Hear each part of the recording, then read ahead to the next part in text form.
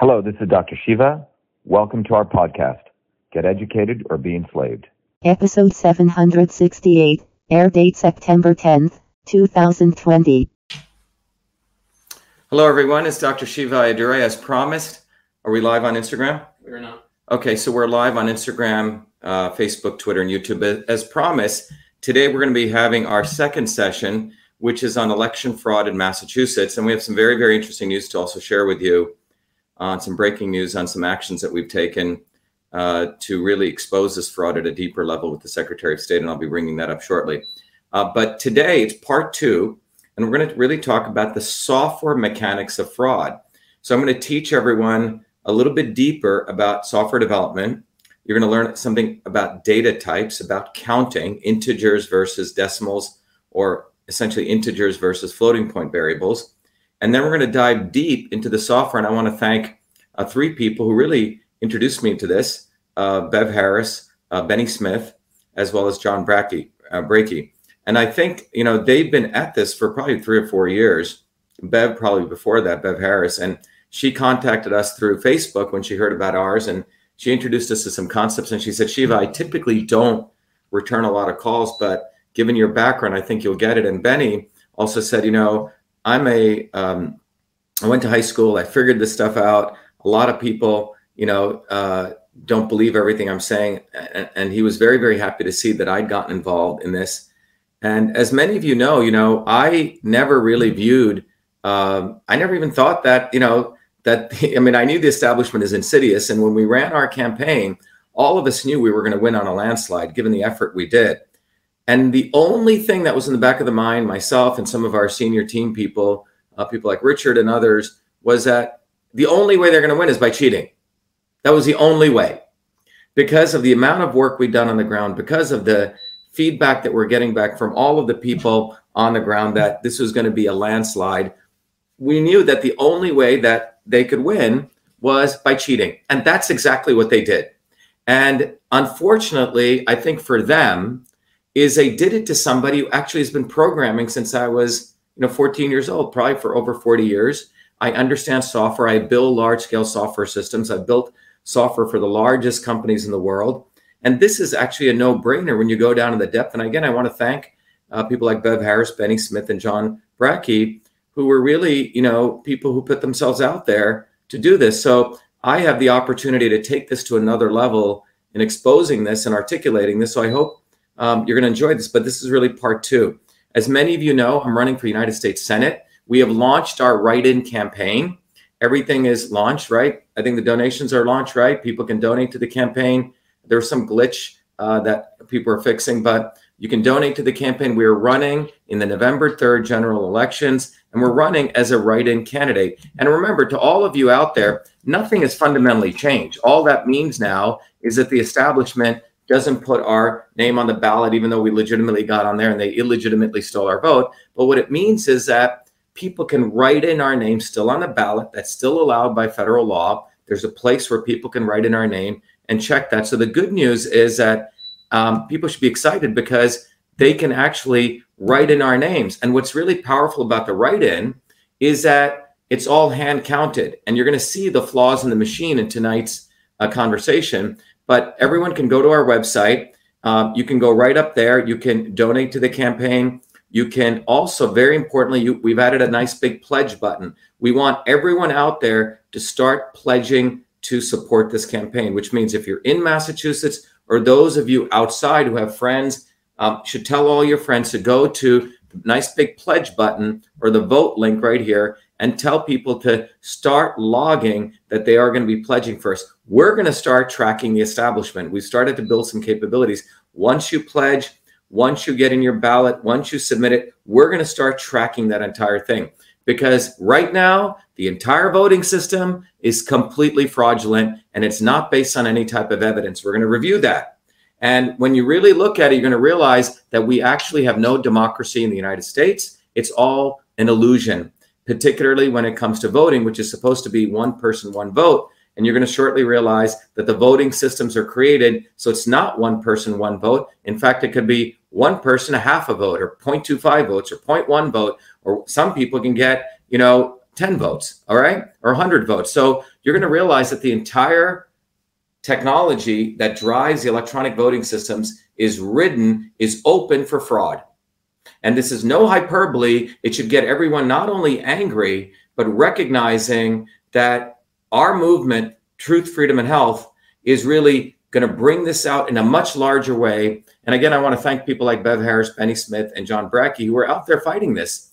And, I think they've said, Shiva, you're probably one of the only people, the unique people that we know, because I have standing legally because it's occurred to me. And we must bring this out, because otherwise we're all slaves. And in fact, I believe that's what we actually are when you take away all the veil of the illusion that we have of democracy. So today's talk, we're going to jump right into it. Again, anyone out there, anyone outside of the United States, inside of the United States, remember, you can donate to our campaign if you go right to our website, which I want to go to here. You can support it. We need your support. When you donate to our campaign, everyone should know that in supporting our campaign, people actually get access to a powerful ebook called System and Revolution, which is right here. You get to understand how your body is a system. And that's for anyone who donates 25 or more. And it's important to understand that, because our campaign is not waiting until we win an election to start doing stuff for you. Our campaign offers you stuff right now. So the book, System and Revolution, teaches you all types of systems, your body, mechanical systems. You can apply to electronic voting systems that we're going to do today. But you can also take that application of that theory, and then you can actually use the technology that I'm sharing with you that's in the book to actually understand how your body is a system. I give you access to a very powerful tool that took me 20 years to build called Your Body, Your System, which has a lot of theoretical basis. You can answer a set of questions. It'll figure out what kind of system you are, as I'm showing you here. By the way, those people on Instagram, you can go to YouTube. You can also go to Facebook, or you can go right to Twitter to also see these slides. But the Your Body, Your System tool helps you figure out what kind of system you are. Everyone has a particular system. We're all unique. And then it lets you figure out for you how you're deviating from where you should be, how your body's been disturbed. Maybe you weren't getting enough sleep. Maybe you were working too hard, or you didn't eat the right foods. That's the black dot. And then you can figure out what are the right inputs to get you back to who you are. So anyway, the key point is our movement for truth, freedom, and health is really to take a whole systems understanding of any problem. And what better way to do it than for you to learn the theory and then you to apply it to your own body. And that's just the beginning. So please take advantage of that. It's also a very tangible way you can support our campaign. So what I want to do today is I'm going to jump right in, and we're going to go look. We're going to jump right into the slide set. Okay. So when I go through this, the first part of what I'm going to do is yesterday, for those of you who missed us, I'm going to do a little bit of review about election fraud. And yesterday I gave sort of the big picture. So we're going to do a quick review of the big picture. And then we're going to dive right into the mechanics of the software mechanics of fraud. So you're going to leave today really understanding software, counting methods, what the technologies used primarily in about 90+% of the systems that are out there for electronic voting. We're not talking about hand voting, because most of voting today is done by these electronic systems. So you're going to leave with a very good understanding of that. And you're also going to realize how the people who created these systems and the people who can subvert them have put a nice, big, beautiful hole in it so they can manipulate the election within seconds. That's what we're going to go over today. All right, so let's just begin. Let me begin right here by, first of all, as you notice, the title is Software Mechanics of Fraud is Part 2. So the key takeaways you're going to learn today are, number one, working people are under assault by the establishment. Working people. I want to mention that because working people have not been really talked about in the mainstream media. Maybe once in a while they put some statistics up. But working people are the ones who are really being enslaved. Number 2 point, and the second point I want to make is we have an illusion of democracy. And what that means is there's one rule for them and another for us, okay? They can get away with murder. They all get together. When we start exposing election fraud, you'll see whether it's the liberal media or the right-wing, quote unquote, right-wing media, they're all coming together because they've all been involved in this election fraud. And the election outcomes you're going to learn are all unverifiable. There's no evidence. You're just seeing numbers in some Boston Globe or the New York Times. But you know what? None of those numbers are verifiable. None of those numbers, all of those numbers should be retracted if this was ever published in any type of, real journal, because the methodology, as you're going to find out, is fallible. The inputs have no type of verification. The third thing we're going to go into deep today as a part of our talk today is the rigging is controlled at the software level. There's no transparency. It is, as Bev Harris says, a black box. Our votes can be weighted. It's not one person, one vote. That's where you're going to learn the other thing. Our votes can be weighted. So someone who votes for me, they can be cut in half. Someone who votes for, Dylan here, they can get double their votes. Okay? So what that means is it's not one person, one vote. One candidate's total votes can be halved, and another candidate's can overnight be doubled. That's a very important feature. Now, we haven't even talked about the deception in mail-in ballots where they can just throw away stuff, okay? That's another piece. In our case, our view is about 100,000 ballots where it just disappeared through the mail-in mangling, just throw them away, and through this mangling we're going to talk about here. And the fourth piece I want everyone to walk away is there is a solution to this. And there is only one solution. And that solution is working people, which are those of us who actually work for a living, whether you're a nurse, a policeman, a software engineer, a mother, an innovator, a small business person. We have to unite, and we got to go beyond black and white. And I can't overemphasize it. Anyone who wants to be in this stupid, I'm a Republican, I'm a Democrat, I'm left, I'm right, you got it all wrong. That's exactly what they want you to do. There is no Republican-Democrat divide. There is no left-right divide. This is all manufactured to keep working people disunited, and while they, rob the house. That's what's been going on. So that's what we're witnessing right now in this country, that the dialectic that's taking place between left and right, Republican, Democrat, left and right, it's all BS. And the sooner working people realize this, change can occur fast, because we'll start uniting around some very common principles of truth, freedom, and health. So let's jump right into the big picture, what I went over yesterday. First is truth, freedom, and health are being violated. Working people are the victims of this attack. As I mentioned, 52% of kids live with their parents. That hasn't occurred. It's the highest level. The last time it was that high was during the Great Depression, where it's 48%. Middle class is being absolutely squeezed. And this is beyond black and white, and this is beyond left and right. Whether you're black or white, whether you're left or right, you know what? They're coming after you with forced vaccinations. They're censoring us. The 5 big tech companies. We have crumbling infrastructure. The United States has a D+ in infrastructure. Massachusetts is an F-. Massachusetts is a third world state. In my view, it's a failed third world state. And there's probably others. We have dirty air, dirty water, dirty food. We have increasing homelessness. Massachusetts, by way of statistics and numbers, had the highest increase in homelessness, 18% in the country. And Massachusetts is a center, I'm going to argue with you, is the epicenter of election fraud is innovated. In fact, the company that owns most of the technology was here in Massachusetts, in Andover, Massachusetts. They just moved over the border to New Hampshire, probably for tax benefits. But this is a center of innovation, of fraud and deceit. So as I said yesterday, I shared with you some very interesting slides, how the majority of young adults in the U.S. live with their parents for the first time since the Great Depression. We shared with you this interesting graph here where you're looking at 52% of people since July 2020, young adults between the ages of 18 to 24 now live with their parents. And we also shared some demographic analysis between men and women, Hispanics. And you can see in ages 18 to 24, it's nearly 71%. In ages 25 to 29, it's nearly 26%. That's ages for all people, and it's gone up significantly. So you're looking across the board at unprecedented levels of people living with their parents, which is a very big indicator of the economic situation. Forget all the quote unquote exploding stock market. The second thing we need to realize is that the middle class is being squeezed. You can see here, the middle class used to be the majority in the 70s. Then in 2015, they've become around the same as the upper and lower classes combined. And where we're headed is to this total squeezing of the middle class. The lower classes are explosively growing. Food stamps, people on welfare, they're basically becoming state-owned property. Okay. And that's what the establishment wants, because what the establishment wants is they want a small group of people.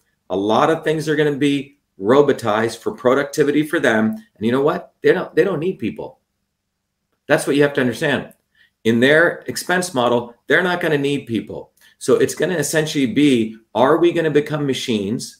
As I argue in my book, The Climate of Science, or are we going to become humans? That's what this is really about. The establishment wants to make us machines, force vaccinate us, censor us, have us wearing masks, fall in line. And if we're not willing to do that, we will be replaced by machines. And the technology is moving very rapidly. And at that point, they won't need us. So this is basically a fundamental checkmate, the final checkmate that's taking place. And that's what it's really about. As I shared, when you start looking beyond black and white, the average net worth of a black person in Boston is about $8. The average net worth of a white person in Boston, in the midst of Massachusetts being this liberal state where, we were just out at the shopping place, right? We saw all these liberal white people saying Black Lives Matter. Well, Black Lives Matter, what have they been doing for 50 years? The situation of black people in Massachusetts is $8 is their net worth, and that of their white counterpart is $250,000. Now, that doesn't mean, poor white folk are doing great. In fact, it's quite the opposite.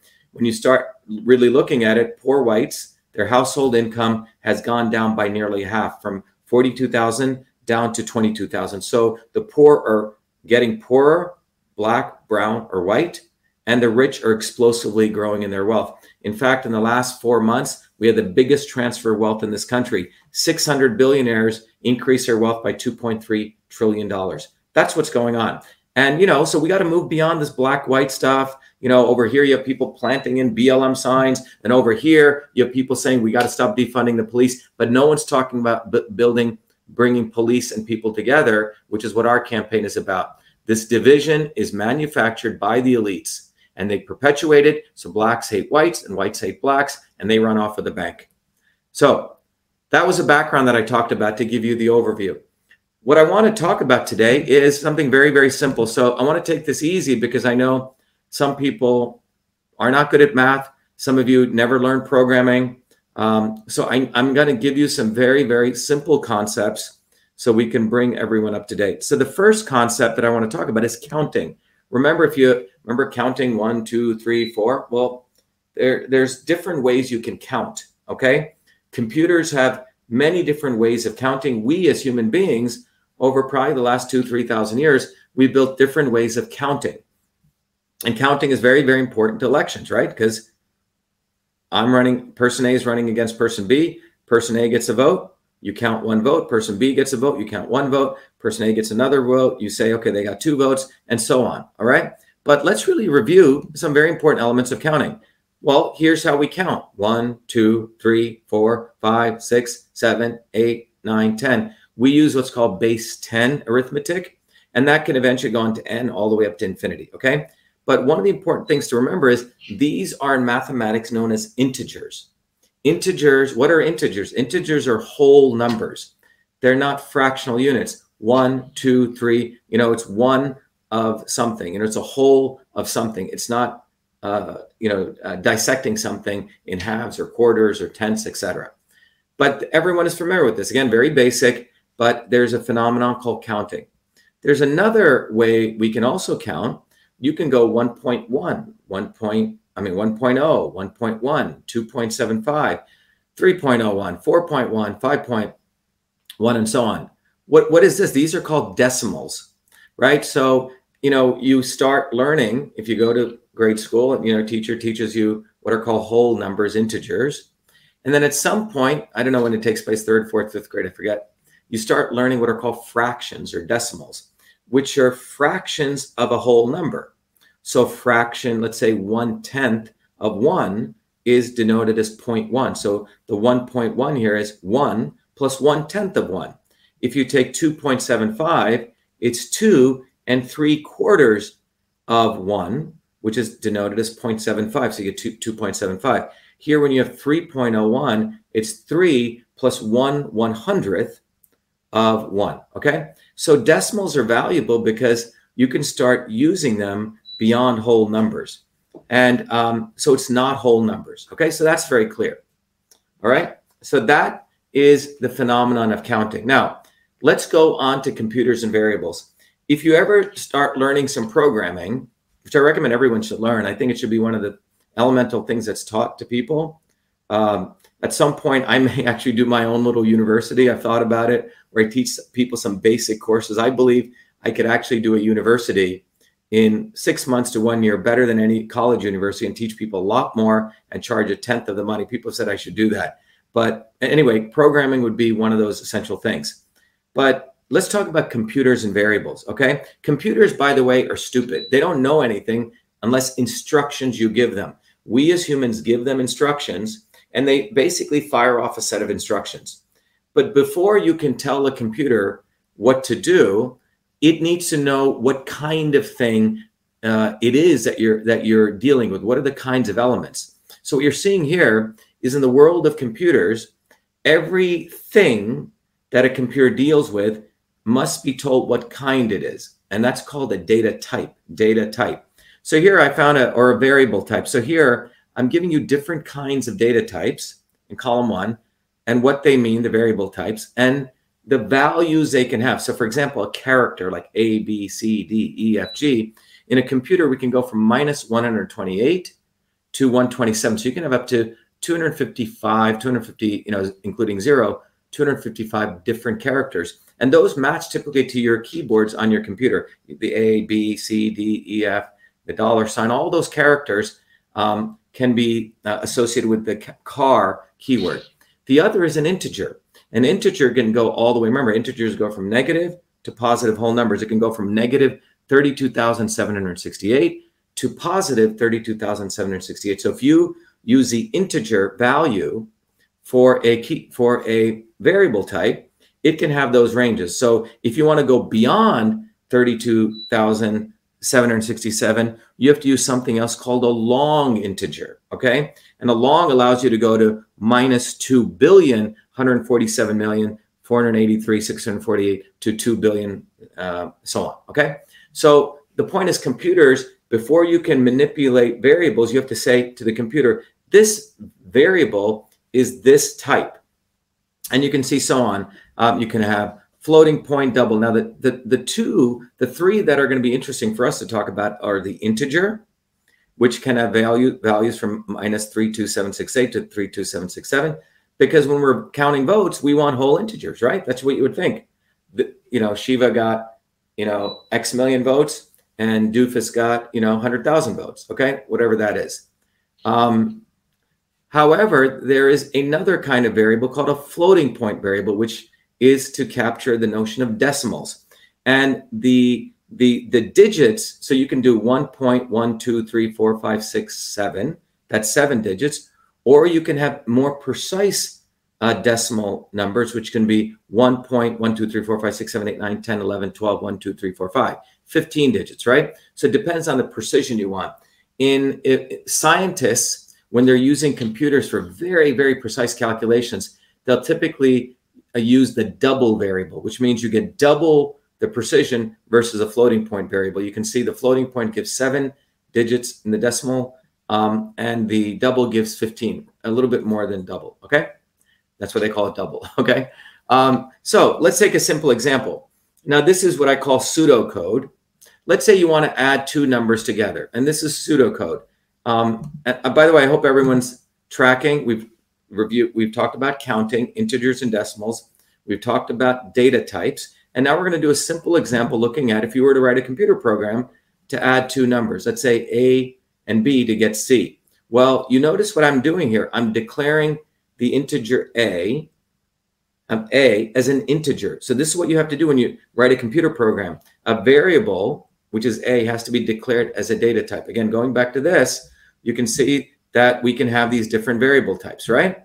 That you can have integer, floating point. Let me go back here, okay? So we want to do integer arithmetic. So we declare a variable A as an integer, we declare B as an integer, and we declare C as an integer. So that tells the computer A, B, or C can be minus 32,768 all the way up to 32,767, okay?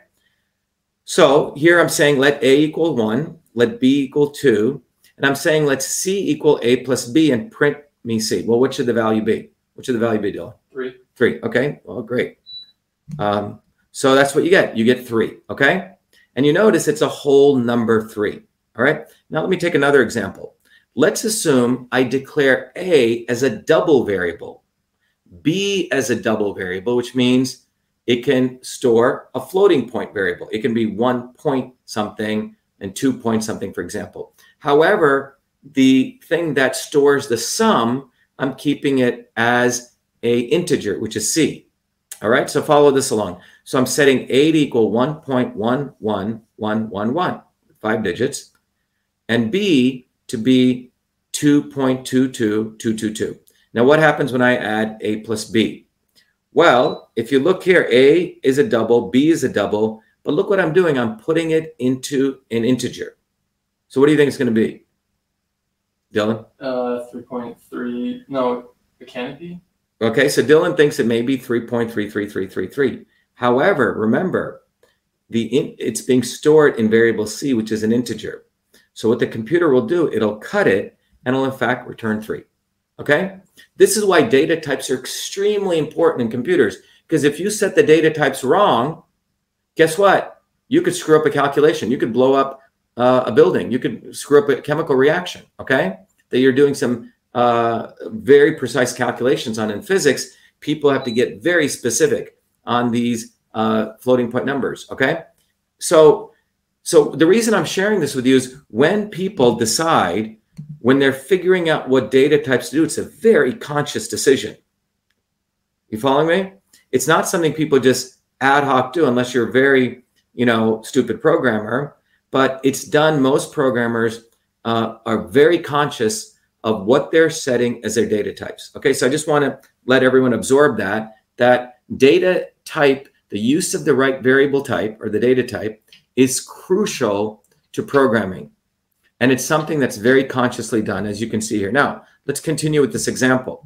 So now what happens if we do another example? We have A is a double, B is a double, and C is also a double, okay? Now I say A is 1.11111, B is 2.22222, and now I do A plus B. What's C going to be, Dylan? 3.33333. Right. Well, there you go. And why is that? Because the variable C is a double data type, okay? And that's what I want you to take away from this. I'm not going to go any deeper, but you've basically learned the importance of data typing, that if you set your data types wrong, that you can get truncation, it can be cut off. So it's very important to choose the data types. And 99% of the programmers who are worth their salt, are very, very, very specific on what they set their data types. Let me see if there's any questions on this. Jen, if people have any questions before I proceed? Someone said, repeat the last one. Okay, let me repeat that. Natalie says, let me repeat the last one. So we'll put Natalie's up. Natalie says, let's repeat the last one. So let me repeat that again. So let's go back. No issues. So let me go back here. So what we're saying is in computers, when you're setting up your computer program, you have different variables. Those variables, you have to be very specific what the data type, the variable type you do. So in this case, we're declaring 3 variables, A, B, and C. All of them are declared as data type integer, integer, integer. Then we're doing math, 1 plus 2. And A is an integer, B is an integer. So A plus B, what do you get? You get 3. And it's stored into a variable, which is also an integer. Therefore, you get 3. However, here in this case, we're doing mixed data types. A and B are double variables. Double, go back here, is a data type that can store decimals. It's for decimal type. So what do we have here? A is 1.11111. B is 2.22222. And C is an integer data type. So when it adds 1.11111 plus 2.22222, you would think it should get 3.33333. However, remember, the computers are stupid. It says, oh, C is a integer, so I'm going to cut off that decimal point, right? So therefore, you only get 3. However, in this final example, Natalie, what we're doing is we're declaring A is a double, B is a double, and C also is a double, which means it's also can store decimals. So this is why we get 3.33333, okay? Let me see if Natalie is cool with that. Natalie, is that cool? Okay. Let's see what she says. Okay, great. Excellent. So Natalie's happy. She's got it. Let me see. I'll put Natalie's comment up. Natalie said, makes me cry with joy from your teaching, the reality and making us aware and smarter. Good. So everyone got that. Thanks, Natalie, for asking that question, because I think it's really important that we show everyone what's going on. Okay. So now everyone understands numbers. Okay. And the importance of data typing in a computer. Now, let's go. Remember last time I discussed with everyone what is evidence, because I had a very foolish fool who was asking me, show me the evidence of the voting. Well, the idiot doesn't even understand what evidence is. And we have to, by the way, some people are annoyed that I use certain terms. You got to, let me tell you, the establishment that people are talking about are quite evil people. And there's no reason being kind to these people. These people are very, very evil people. And before people get politically correct, they should understand that these people do not give a damn about you. They do not give a damn about your lives. They all work together. So this fool who was asking about evidence doesn't even know what the term evidence is. And me questioning him, he gets even more upset because he thinks he knows it all, because his entire existence is based on fooling people. So we don't want to do that. So what is evidence? Evidence, as I discussed yesterday, is unambiguous predictions. Evidence is unambiguous prediction. This is everyone listening out there, I'm repeating it again, but really listen to the definition of evidence. It means it's unambiguous predictions. What does that mean? It means that what people typically do in science is they're taking some phenomenon that they're observing and they're trying to model it, typically through some mathematical system or a computer, and they're trying to predict the future. Okay. So with the climate change models, for example, it's all bogus. There is no evidence of the earth is going to end, because they take this data in, they create a mathematical model, and they come up with predictions. Well, it's all ambiguous predictions, because if you go look at the IPCC report, they have 40 different predictions of how much ice will melt on the Arctic.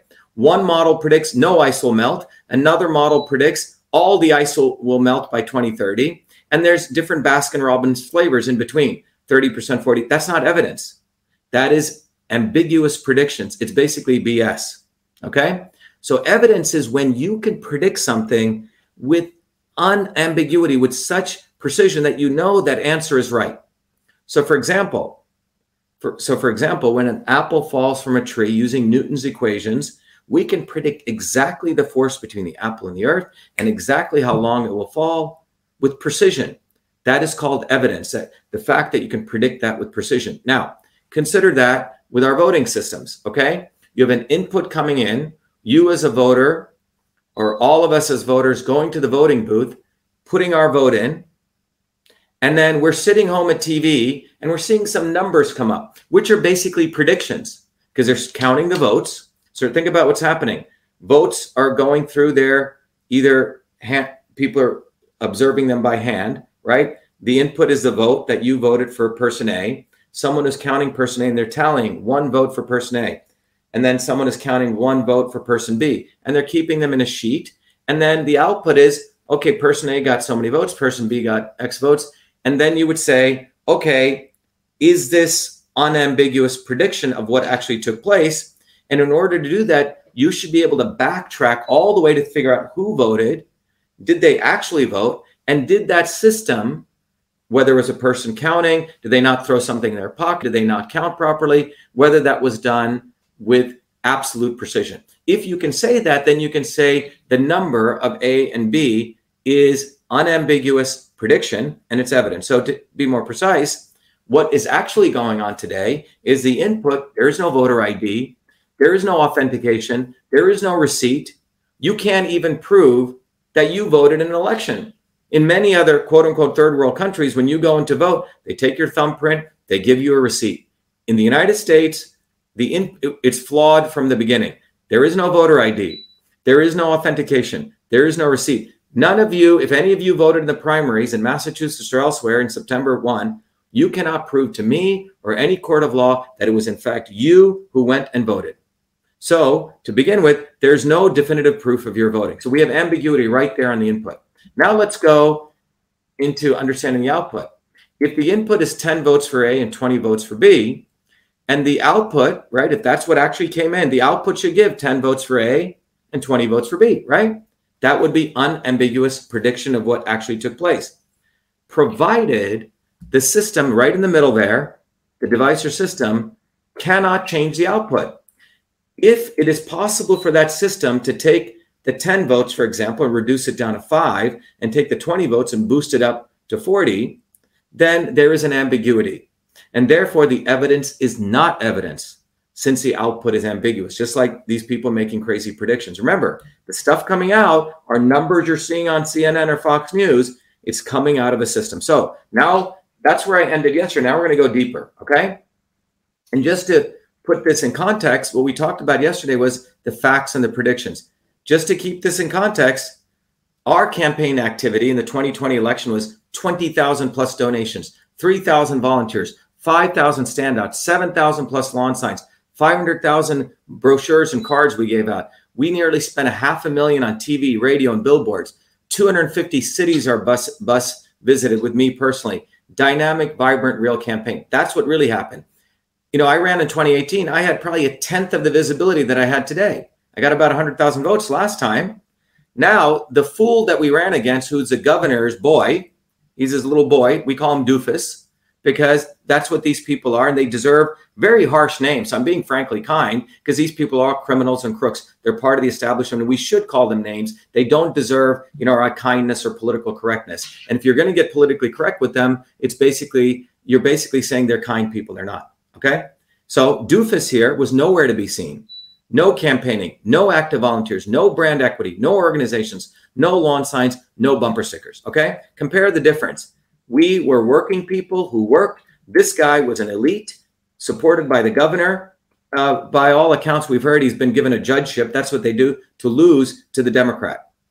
And what happened? In spite of all of this effort that was done by us, working people, and in spite of no work done by this fool, look at the results. He got 60% of the votes to my 40%. Now, what's really interesting is that 60 to 40 was the same in black neighborhoods, in Hispanic neighborhoods, and all white neighborhoods. I'm sorry, this guy's a pasty-faced white guy, okay? That's what, you know, people would call him. He got the same number of votes in an all-black neighborhood, in a Hispanic neighborhood in Lawrence, where in Lawrence, Massachusetts, there's 30% unemployment. Either he's a marketing genius, as I said, or something else happened, okay? Again, look at the results here, and look at the actual activities, the inputs, and this is the output you get. Now, in the midst of this, the Secretary of State, who we just, by the way, gave a Freedom of Information demand letter to, which we'll talk about, he was saying this is going to be the highest voting in 20 years, in 2 decades. We're going to have the highest voting.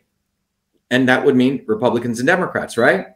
And this is what he said to the Patriot Ledger, that, by the way, the day before the election, he said he had already gotten 768,000 mail-in ballots. Remember, this was the first time mail-in ballots were introduced in Massachusetts, okay? He had gotten nearly 750,000 mail-in ballots for the Democrats and only 88,000 for the Republicans. And look, it gets even more interesting. He was projecting that face-to-face 250,000 Democrats would vote, but only 50,000 Republicans. And he was predicting a total of 150,000 Republicans would vote and about 1.2 million. So let's just look at, and by the way, Galvin, the Secretary of State, who's known as one of the most corrupt guys, he was indicted, as I understand, by the Department of Justice, and he still get to keep his job on criminal things, okay? Now, he's considered by some people the sage. He never gets anything wrong.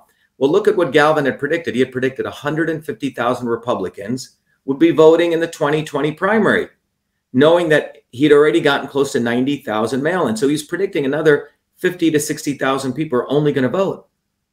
Just absorb that. Only 50,000 people are going to vote, and he's saying 150,000 total Republicans.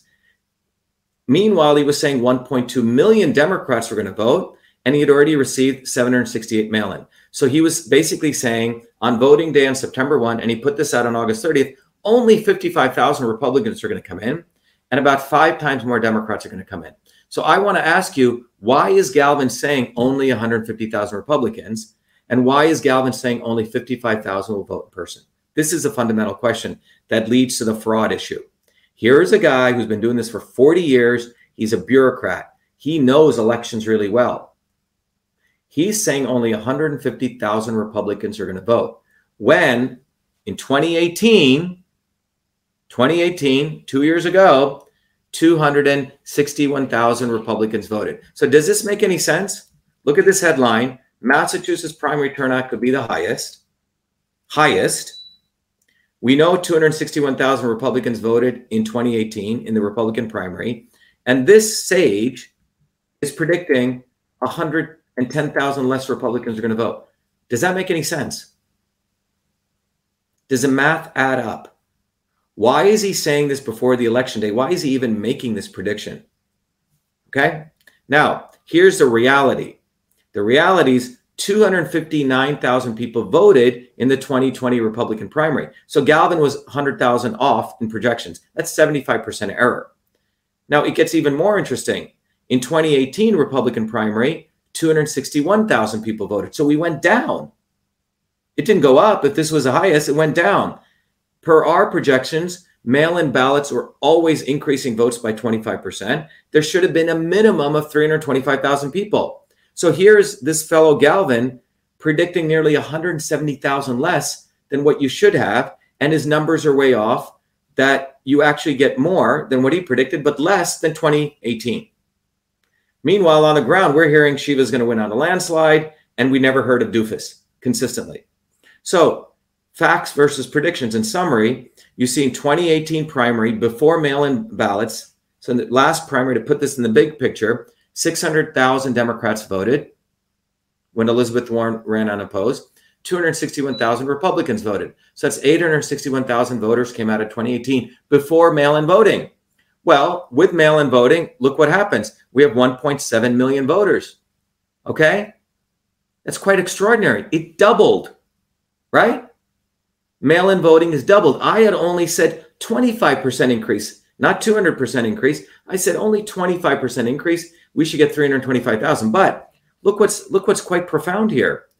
Of that doubling, it was really more than double to all the Democrats. Republicans went down. So it was a 100% increase in Democrat voters, but Republican voters went down by 0.5%.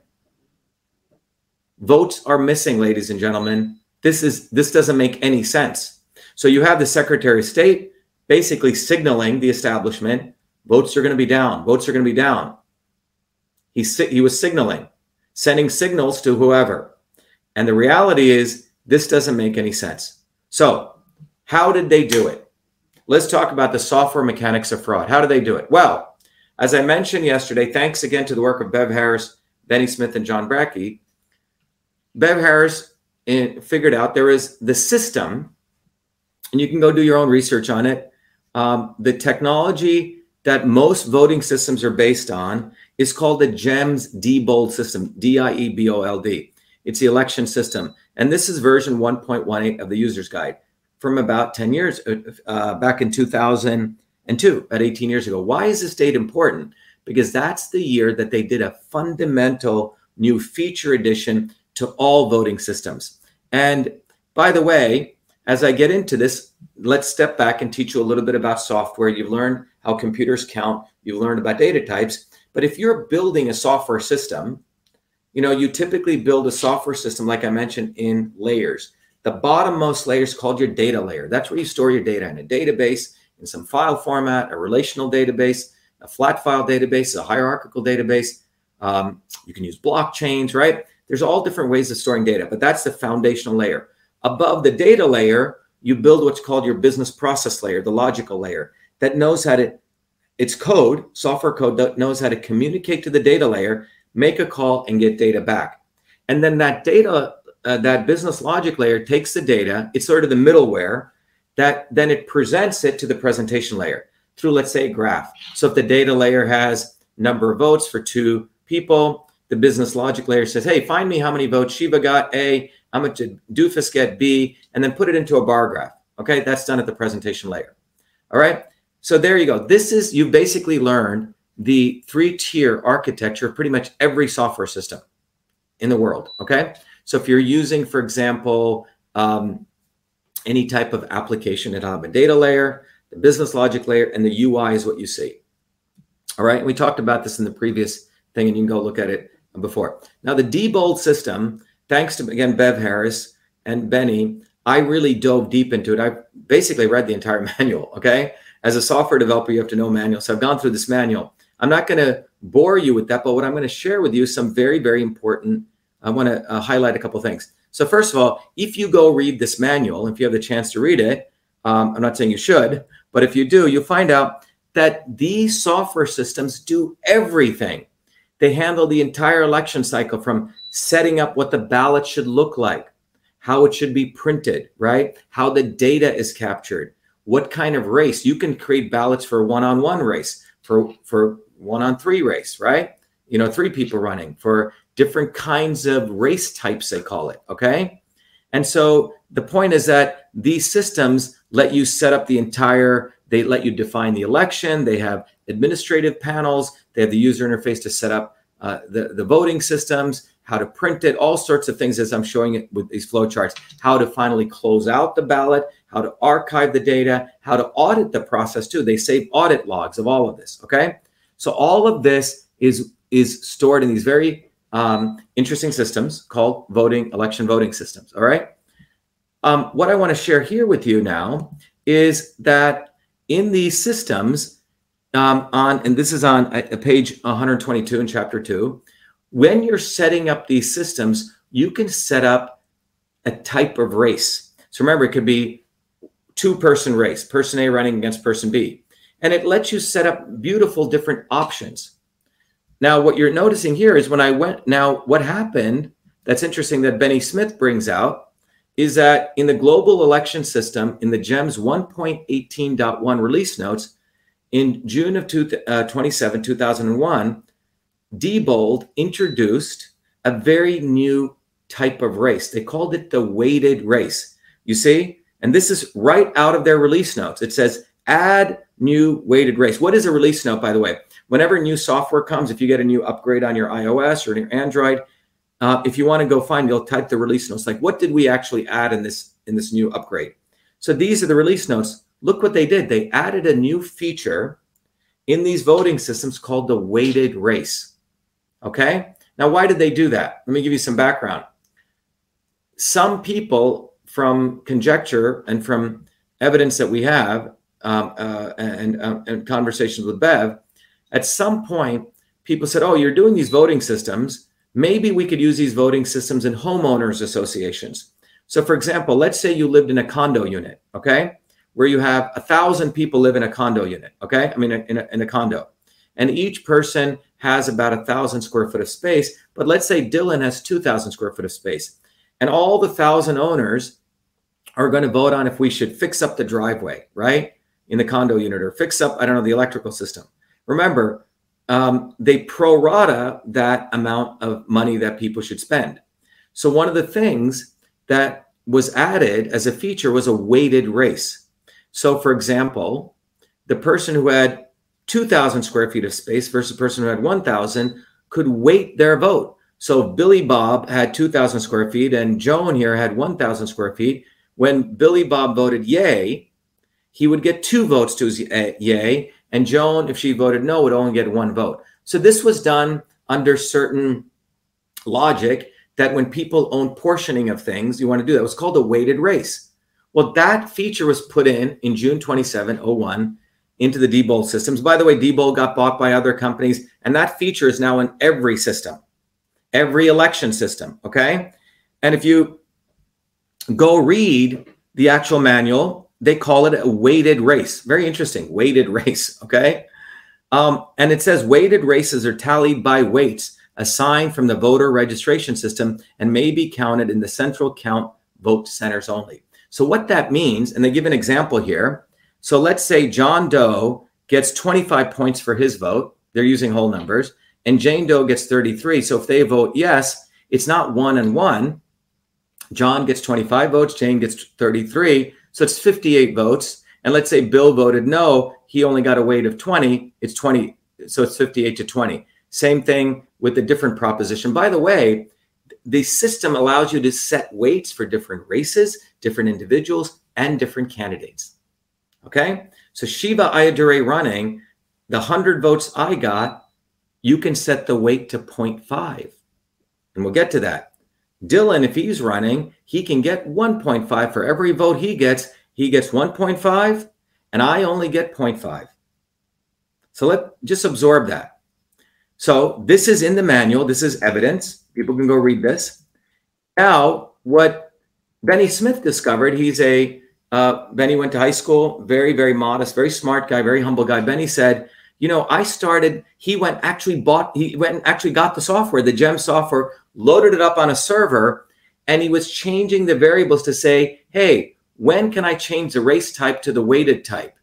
And he found out when the setting was 10, the whole user interface, the presentation layer changed, that now the administrator could set a weighted race, okay? Which means candidate A could get weighted down and candidate B could weight it up, okay? So Benny discovered how they did this. And then by a FOIA, they went and got actually an actual vote that took place with the GEMS Diebold system of the Alaska race in the 2004 general elections when John Kerry ran against Bush.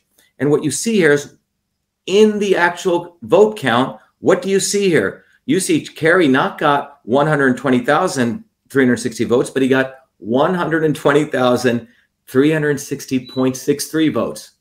And what did Cheney get? 95,126.02 votes. So that's why this is highlighted. The votes are not stored as integers. The votes are not stored as integers. Why is that? Why are the votes not stored as integers? Because the weighted race option is always turned on. Look at this. It goes, it is unnecessary, this is Benny's conclusion, to embed a weighted race feature into every election system in America, Benny and Bev, to accommodate minor special district elections. Okay? The fractional vote capabilities built into GEMS for all races, whether they're weighted or not, it is embedded in all locations, including states which do not have weighted elections. And it is a default setting for all races everywhere. Okay? Let that absorb in. It's not one person, one vote. It's one person to some decimal vote. This is in every voting system in the United States that does electronic voting. And it gets even, so what happens when a voting system works? You go in, if it's hand done, okay, someone is physically reading it and they're looking at your oval. But if you vote with a machine, it goes through the image. So you take your piece of paper, okay, you circle that ellipse, it goes in, and what the machine, electronic voting machine does, it takes an image, either in some JPEG or TIFF format, it stores that image, okay? The ballot is forgotten. The image, the voting machine then uses optical scanning methods or image processing, and it finds your ellipse and it says, oh, one for Shiva, one for Dylan, another one for Shiva, another one for Dylan. But it's storing not in integers. It is storing in decimals. Why do they need decimals? Going back to the floating point. Because if you can multiply by 0.5, you can fractionalize a vote. I hope this is clear. All right? So what did Benny discover? Benny found out that remember the data store at the foundation layer is a simple, stupid Microsoft Access database, and it's not even password protected. So he actually looked in the database structure, and voila, what does he find? The total votes, the data type, it's a double.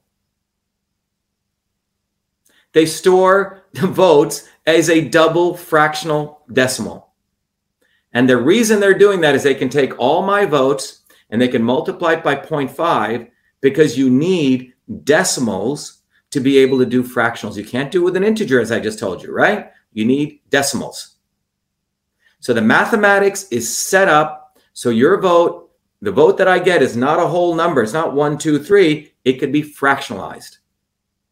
And you're seeing it right there. out of the GEMS voting system, which is everywhere in every voting place. And by the way, so remember, the votes come in the electronic, they're scanned. And it turns out that when fractional voting is turned on, many of these systems delete the image, which by law, you're supposed to save for 22 months. You're supposed to save the image for 22 months. That is a federal law. The ballot images, so forget the paper ballots, because according to federal law, what you use to count is the actual evidence. So if they're deleting the evidence and we can't find it, or if they're altering it by using weighted, then there is no evidence. It's not for me to prove that the evidence, the issue is for them, because remember, evidence is unambiguous prediction. So if we can't even know who voted, and then they can do this kind of multiplication, there is no evidence. It's all ambiguous. So I want to play something before I finish up. Is this on here? So can you turn it on? So what we did today was, in conversation with John Brackey, who's really a sleuth at this, he and the others, Bev and Benny, have advised us that when fractional voting is turned on, guess what? Many of these systems are deleting the image, the ballot image. So today we filed a formal, it's like a lawsuit. It's right here. Show it over here to Instagram people. You can show who we sent it to, Dylan, and you can show it here. We've sent it to the Secretary of State, Francis Galvin. And we delivered this today, and we'll put out the video of it. And it basically said, number one, we want all the scanned ballot images. We want all of that. Because if they don't have the ballot image, that means they did fractional voting. Okay? We want all the ballot images. Second thing, we want the actual votes cast record, the actual people who actually voted. We want their names. They don't have to tell us who voted, but we want to make sure that matches with the actual ballots. And then finally, we also wanted all the log files. Who was in those machines? Who was tampering with them? And these are allowed by law for us to ask this. So when we went to deliver this today, we went up to Galvin's office, and they sent us to the next office over to one of their election officers. And it was quite interesting what he told us. I'm going to play for you. Can I play this? Yeah, it's the one on the right. Yeah, I'm going to play for you. What do I click to play? Can you play this? Around in November. So here we are. Yeah, but we just got, getting all this stuff in. Let me play this. You can bring that closer. So we went to, and we gave our request. And this is what Can we list a separate thing, which I didn't put in there? Shiva? Huh? You prefer to be addressed as Shiva? Yeah, you can call me Dr. Yeah, Shiva's fine. Here's your timestamp copy. Okay. I mean, and just glancing at this, I don't think we took any pictures of any ballots. That's the whole thing. Yeah, they're in the digital. Do you want to give me each page so I know you got each page? I'm sorry about that. Yeah, just for clarity. Sorry about that. Well, here, you know what? Forget it. Don't even forget what I said. We're just going to reply to you in writing, okay? Yeah, so I know the electronic systems have the ballot images. No, for signatures. I don't believe so. But. Oh, really? Okay. Yeah, the Diebold AccuVote electronic systems, not all of them. 51 places you guys do them by hand. The other 200 places they do them with the AccuVote systems. I mean, Which save the ballot images. the long, short, I don't know enough about how the technology works. Yeah. I don't believe that's correct. I don't believe they're saved. I think we turned any features like that off. There you go. So what he's saying here is he turned the features off. Okay? Did you hear what he just said? He said, I don't believe we have the ballot images. We turned the features off. This is at Secretary of State Galvin's office, one of the senior election officials telling us this. He's telling us that he doesn't think they have the ballot images, and he says that feature was turned off. There's no way that the features were turned off unless they just simply deleted the ballot images, which are the actual evidence of what the votes were.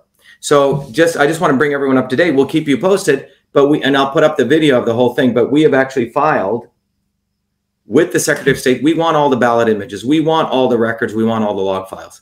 So that's where we're up to. So I hope this has helped people understand the reality of what's going on, that we have basically the whole thing is fraudulent. because you can't even have clear ambiguity. There's no clarity on what's coming in. They have the weighted thing. They have the double variable. Let me just bring this up again. It's quite extraordinary that we're even that this feature even exists. Everyone on this phone should be wondering why this feature even exists. That's the fundamental question of the day. Why does this feature even exist? And that's what I want people to ask. Forget about whether, the details of this, but the issue is, why does this feature even exist? That's really the question. And that's really the question of the hour. Why does this feature exist? Why does a feature exist that let me share this. Why does a feature exist that you are setting double variables for your vote? And why is fractional voting built in? And why is it the default setting? Why does this exist? And who can control it? And I'm going to probably try to see if I can get Benny Smith on. But in closing, what you find is that at minimum, there should have been 325K. This should actually be 325,000 Republican voters at minimum. But only 259 showed up. 100,000 more than what Galvin said, but nearly 1,000 less than last year when this was record voting. And the estimates, in my view, and in anyone with any basic math, a 5-year-old, is that 50,000, 100,000 ballots are missing, period. And guess what? Voila. Yesterday, day before, 3,000 ballots were suddenly found in one city, and another 150 ballots in another city.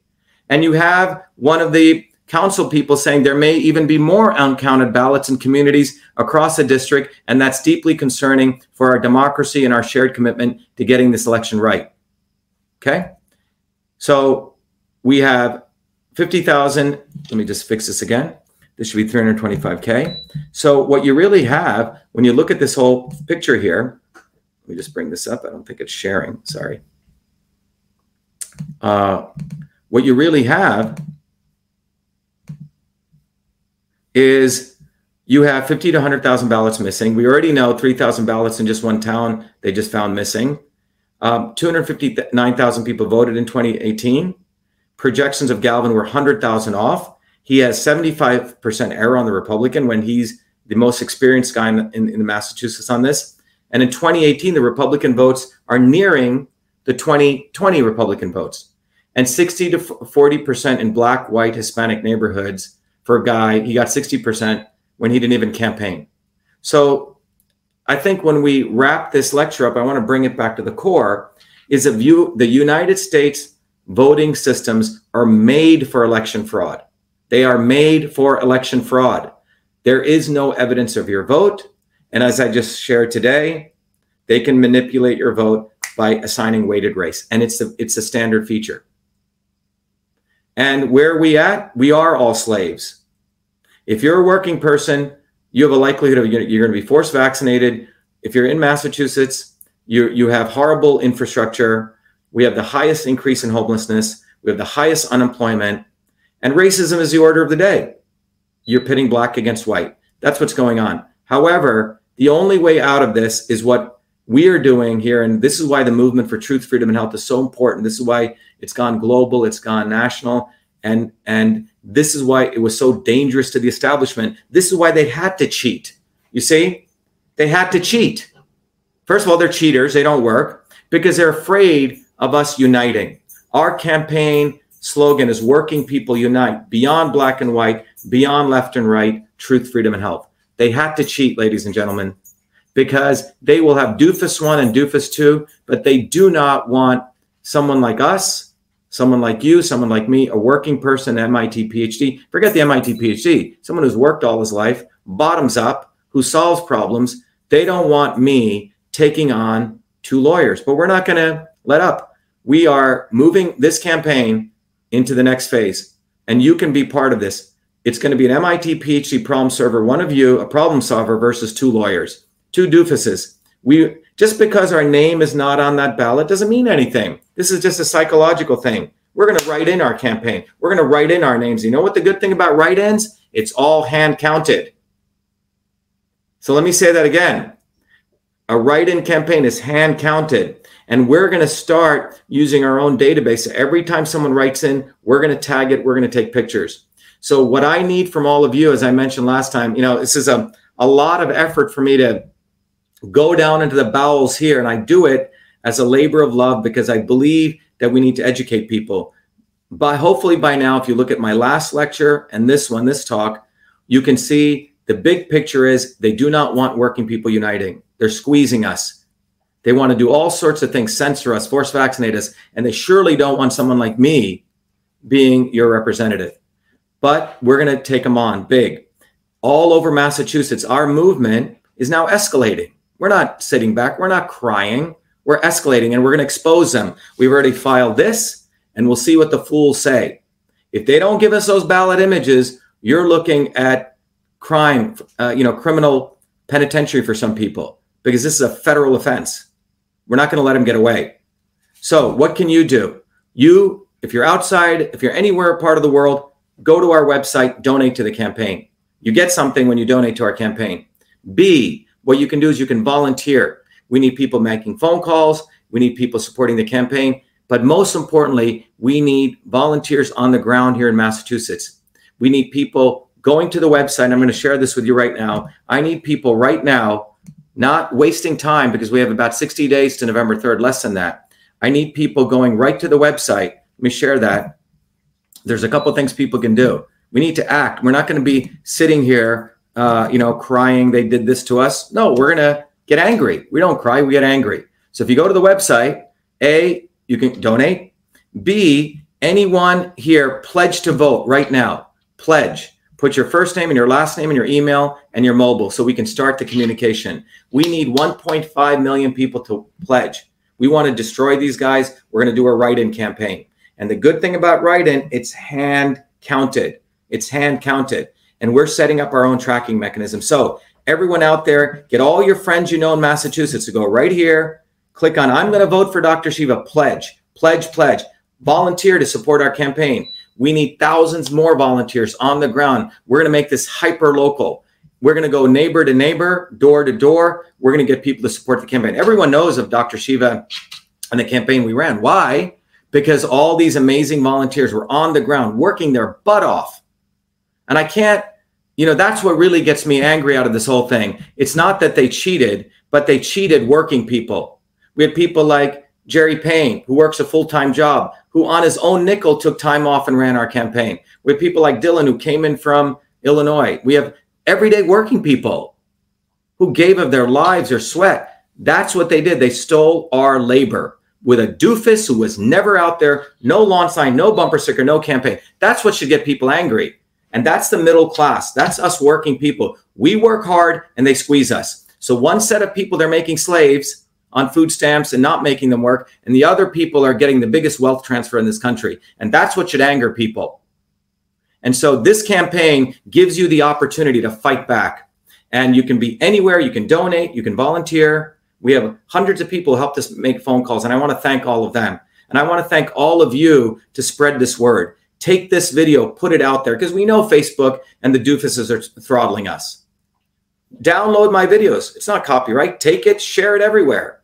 Put it up on your own Facebook site. We need to conduct a war against these guys because they don't give a damn about us. The fundamental thing of democracy is being stolen. The foundation of it, which is one person, one vote. It's not one person, one vote. You can see the math. It's one person, maybe one vote, maybe 0.5 votes, maybe 0.25, maybe 0.001 vote. Just make it disappear. Maybe double the vote. And that's what I've shared with you. All that education I got, all the stuff I got is for you to rise up. You can't take this lying down and you can't put your head in the sand. You can't run off to Vermont. You can't go do your own little thing and get your guns and stuff. It's not going to work. We have to unite. We have to unite. And we have to fight and we have to destroy them. That's what this is about. This campaign, this write-in campaign is taking it to them and we're going to expose them every step of the way. You just heard it. This fool said, that's a feature we turned off. Isn't that what he said, Dylan? Right. Dylan was there. It's a feature we turned off. You can't turn off that feature, fool. That's violation of federal laws. But that's the hubris these people have. They think we're slaves and they're treating us like slaves. And we are slaves. So we got nothing to lose but our chains. It's time to rise up. That's what this is about. So go and donate to this campaign. You get the book. I help you. You help the campaign. Start getting volunteers on the front to pledge to this campaign. That's what we need. We need people to pledge to support this campaign. So we know we got the votes now. We're logging it ahead of time. Okay. Let's take some questions. Fight for freedom. Exactly.